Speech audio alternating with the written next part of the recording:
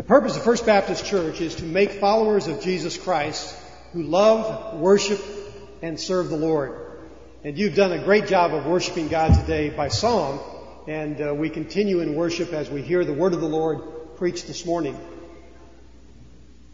One of the delights of being a pastor is just the rich variety of God's choice people that you meet. And not long after I came to First Baptist in September of 2003, Jennifer and Carrie joined our staff by way of Texas and Fuller Seminary. Jennifer serves our junior and senior high. She and her husband, Carrie, serve our junior and senior high. Jennifer primarily working with junior high, and she is a PhD student at Fuller Seminary. And they have been a delightful couple to get to know personally, and they've been a blessing to our church in many ways beyond ministry to youth.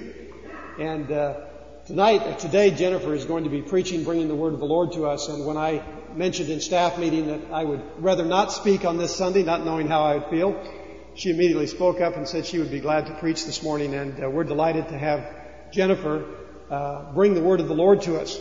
For those of you visiting or who have not had the chance to get to know them well, they had a new experience in January.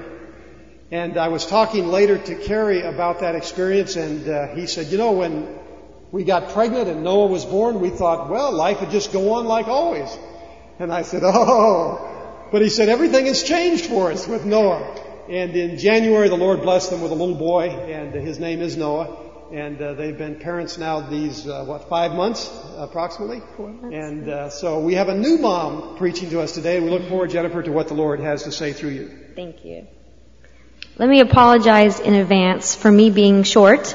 JR tried to get me to stand on a little platform, but I'm a little bit of a klutz, and I was afraid that if I stood on a platform that I would fall off or something terrible would happen. So hopefully you can see me okay up here, even though I'm a little short.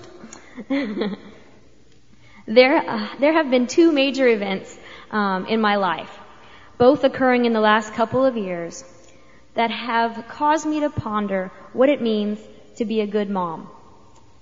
I never thought about the question very much before, but lately it has been endlessly nagging in my mind.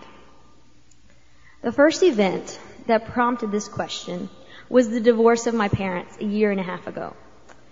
My mom was actually the one who made the decision to divorce, and she left my father and she moved to Alaska. My father's family and a lot of other people all but burned her in effigy for leaving. They were pretty upset, mainly because she left my brother and sister, who were still teenagers, to stay at home with my dad. Most people would say that makes her a pretty bad mom. But the fact is, when I think back on my life at home, I can honestly say that she was never a bad mom. She always sacrificed for her kids, giving up a career to raise the 4 of us, giving up her own comfort to make us comfortable, staying up late at night to help us with school projects, driving us around everywhere, and we had many places to go. She did so much for us kids through our difficult times, but when she hit a hard time in her life and couldn't handle the pressure, there was really no one there for her. So she left, and suddenly she became a bad mom. The second event in my life that got me thinking about what it means to be a good mom was the birth of my son. And it actually began way before the birth, before I even knew I was pregnant. Because as soon as it was possible that I could be pregnant, I started thinking about all the ways that I could be a good mom. I started taking folic acid and prenatal vitamins, and I quit caffeine, cold turkey. I took sushi out of my diet and cheese. They say that that's not good when you're pregnant. And I made sure I never got within a mile of any kind of smoke or paint or things like that. I was pretty over the top, and I didn't even know I was pregnant yet. I say this not to boast, but to demonstrate how preoccupied I was about being a good mom even before the baby was the size of a peanut. Now, 4 months into parenthood and a year and a half after my mom left, I realized that all the small things that we think make moms good or bad don't really matter. The simple truth is that some moms attend to all the details perfectly, and they still aren't perfect moms. Some moms make huge mistakes, and they still aren't bad moms. What makes a good mom is what makes a good person, or what makes a good follower of God, and that is faithfulness. Today I want us to talk about faithfulness and how faithfulness makes us good followers of God. And we're going to look at a mother in the Bible, a mother named Hannah. We won't read her whole story, but I can tell it to you in my own words. Hannah's not a very famous character in the Bible. She only appears in 2 chapters. But her son, Samuel, who you might have heard of, is one of the most significant people in the Old Testament. Hannah, then, is much more important than the 2 chapters show, because Samuel becomes who he is because of Hannah. Hannah lived in Israel during a very interesting time period, at the end of the rule of the judges, but before Israel had any kings. It was a period in which the temple and the priests were very central to Israel's faith and their life. Hannah was married to a kind man named Elkanah, who loved Hannah very much. Elkanah actually had another wife as well, named Peninnah. This was not uncommon for the time. It's actually not unheard of for our time. If any of you have watched the new HBO show about a polygamous family called Big Love, I don't know if any of you have seen that. It actually makes polygamy a contemporary topic in our pop culture. But anyway, Peninnah, the other wife, had children, but Hannah had none. And this devastated Hannah. Besides the obvious reasons, Hannah, like any other Israelite woman, needed to have children in order to matter in her society. In her culture, women were honored and made important through childbearing. They could not gain success or reputation through their work or their school or their character like women can today. Their success in life depended heavily on how many children they had and what their children did. To make matters worse, the other wife, Peninnah, often provoked Hannah, ridiculing her for her lack of offspring. So, needless to say, Hannah faced a challenge in her life. Like most of us do, at some point in our lives, Hannah encountered a wall that was just too big for her to climb, one that stopped the happiness and the progression of her life. What did Hannah do about her challenge? Instead of becoming bitter or lashing out at Peninnah or giving up on her life, Hannah asked for help from God. The passage that Cindy read earlier from 1 Samuel tells us that Hannah went to the temple, wept in front of the altar, and prayed to God to remember her. She came straight to God with her problems and openly shared her frustrations. This was not a last-ditch attempt or a, I might as well, since I have nothing to lose, move. She was serious. She was so serious that she made a promise to God. If God would bless her with a son, she would set the child apart to serve God in the temple as a Nazirite. I suspect many of us has come to these kind of deals with God. Perhaps you've said, God, if you just help me with this situation, I will start going to church more. Or, if you get me out of this mess, I will never ever do it again. I think most of the time we say these prayers out of desperation, and we don't follow up on them. Well, Hannah was not flippantly promising God the moon. She made a very specific and a very sacrificial promise to God, that if God would give her a child, she would give him right back to God. That's a pretty momentous promise. And it's a huge sacrifice. But Hannah meant what she said. And we know that because she did get pregnant. And she did have a son, Samuel. And she fulfilled her promise. She had asked God for help. And God had helped her. And she had to hold up her end of the bargain. Now, you and I both know that 99 to 100% of us in here would probably find a way to worm out of our promise. Sure, we'd be grateful to God after such a blessing, and we'd give all the credit to God for it being a miracle. But we wouldn't follow through with such a costly promise. We'd probably say something like, well, if God gave me this gift, maybe God really wanted me to keep him. It was just my silly idea to promise to give him back. Or God doesn't really need anything that I can give. I suspect not many of us would have carried out the promise that Hannah made. But she did it. after she carried this baby, gave birth to him, and nursed him, she took the perfect baby boy that she had waited her whole life for, and she turned him over to Eli, the priest, to work in the temple. Forever. I could not have done it. If God came to me today and said, I gave you Noah for a little bit of time, but I need him back so he can do something for me, I don't think I could give him up. No matter how much good Noah could do for God. And I've only had him 4 months. Hannah probably had Samuel several years before she packed up his little booties and his clothes and his toys, and she dropped him off at the temple doorsteps. It's amazing. I'm actually trying not to cry right now just thinking about it. She was faithful to her promise to God, and essentially she gave her life to God. Remember I said that children were the legacy in life of a woman in Hannah's time? When she gave her child back to God, she was giving her entire life up. Scripture does not tell us that Hannah had another child. Samuel was her life, and she offered that life up to God, just as she promised.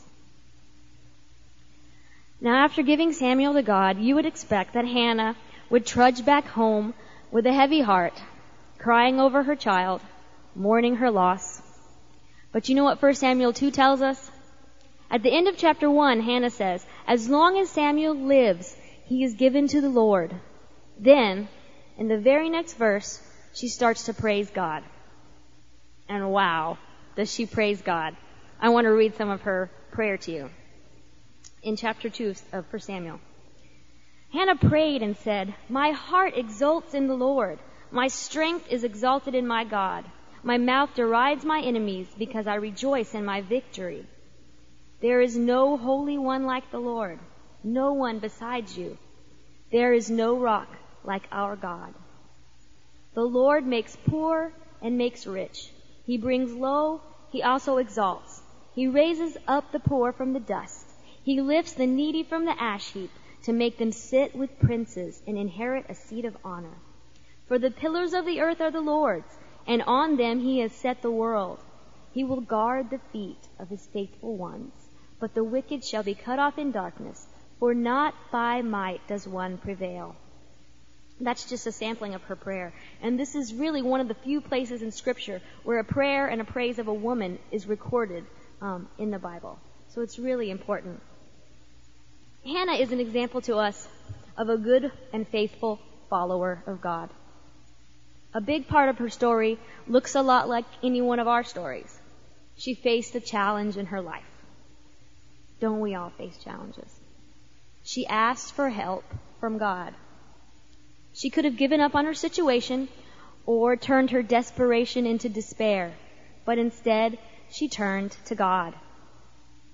There are many of us here today that can say that we turn to God with our problems. There are others of us that don't come to God with our honest frustrations, only with our last-minute ditch attempts to change things. The first thing that we can learn from Hannah today is that faithful followers of God always come to God first with their pain and challenges. And after Hannah came to God for help, praise the Lord, God helped her. What seemed impossible before became possible with God. God gave Hannah a miracle by giving her Samuel. From Hannah's story, we also learn that God is a faithful God who listens to our prayers and can do marvelous things if we ask. In response to God's faithfulness, Hannah was faithful to her promise to God and gave her son and her life to God. Here is the part of Hannah's story that deviates from most of our stories, I think. God is continuously faithful to us, but how many times do we show that same faithfulness to God? How often do we fulfill our promises to God and follow through with the calling that God has placed on our lives? We are a people of excuses after all. God, I know you answered my prayer, but right now I just have too much going on in my life to do what you've asked in return. Or, sorry God, I didn't know you wanted me to serve at church. No one even asked me. Or, God, you know how emotionally and physically tired I am. You can't possibly mean for me to get up and help at church this morning. I wouldn't be much of a help anyway. Hannah did not offer excuses to God. She just did what she told God she would do. It's simple. And it made a huge difference in the lives of many people. You see, Hannah's sacrificial faithfulness had far-reaching effects. By giving up Samuel, she allowed him to be trained and raised as a priest. It was during his service to Eli the priest that Samuel got his call from God. He was just a boy, but the word of the Lord came to Samuel and called him to be God's own mouthpiece. And that's what Samuel did. He became a prophet for God. But that's not all. Samuel, for all practical purposes, ruled Israel as its spiritual leader for many, many years. And it was he who anointed the first two kings of Israel, Saul and David. When Samuel died, Scripture tells us that all of Israel mourned him. Samuel was perhaps one of the most faithful instruments of God in all the Bible. And we have Hannah to thank for that, because she gave him to God just like she promised. Hannah was faithful to God, and she sacrificed the most important thing in her life for it. Being faithful is hard. We, as followers of God, are sometimes called to do difficult tasks, to give up the most important people and things in our lives. But we have the responsibility to be faithful because God has been faithful to us. In addition to the simple blessings that we have in our lives, more than enough food to eat, warm, comfortable places to live, friends and family and church family that care for us. In addition to that, we have been given the ultimate blessing from God, Jesus Christ. God was faithful to give God's only Son to be rejected, beaten, and killed for us. And if we are God's followers, we ought also to be faithful.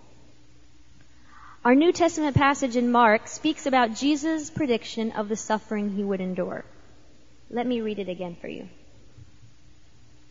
Then Jesus began to teach them that the Son of Man must undergo great suffering and be rejected by the elders, the chief priests, and the scribes, and be killed, and after 3 days rise again. He said all this quite openly. And Peter took him aside and began to rebuke him. But turning and looking at his disciples, he rebuked Peter and said, "Get behind me, Satan, for you are setting your mind on divine things, not on divine things, but on human things." He called the crowd with his disciples and said to them, "If any want to become my followers, let them deny themselves and take up their cross and follow me. For those who want to save their life will lose it, and those who lose their life for my sake and for the sake of the gospel will save it. For what will it profit them to gain the whole world and forfeit their life? Indeed, what can they give in return for their life?" Jesus speaks of his death, and then in the very next breath, Jesus calls people to follow him, to deny themselves, and to take up their cross. It is no coincidence that before his call to his followers, he emphasizes the difficult death he was going to endure. He wanted them to know how costly faithfulness would be, how difficult it would be to be a follower of God. It was costly for God to be faithful to us and give Jesus. It was costly for Jesus to be faithful by going to the cross. It is also costly to be a follower of God. Just ask Hannah. It calls for sacrificial faithfulness. But it is necessary for us to be faithful as followers because we have been showed the most unparalleled sacrifice and faithfulness from God. And we, like Hannah, should praise God for that faithfulness and reciprocate by following wherever God may lead us, doing whatever God may require of us, giving up whatever God may call us to sacrifice. I want you to pray with me right now. And I want us to ask God to speak to us through Hannah's story. Lord God, faithful God, please show us today how to take what we've learned from Hannah's story and apply it to our lives. We pray that we will practice Hannah's faithfulness in this church community by living out the vision and purpose that you have for us. It is that vision that is our promise to you. Lord, we also pray that we will practice Hannah's faithfulness in our own lives, that we will be faithful followers of the call you have placed on each of us. Show us your will and your calling in our lives. Help us to come to you with our problems and give us the strength to be as faithful in our promises to you as you have been in your promises to us. Thank you for the parental sacrifice that you made for us by giving up your Son, Jesus Christ. And it is in His name that we pray today. Amen.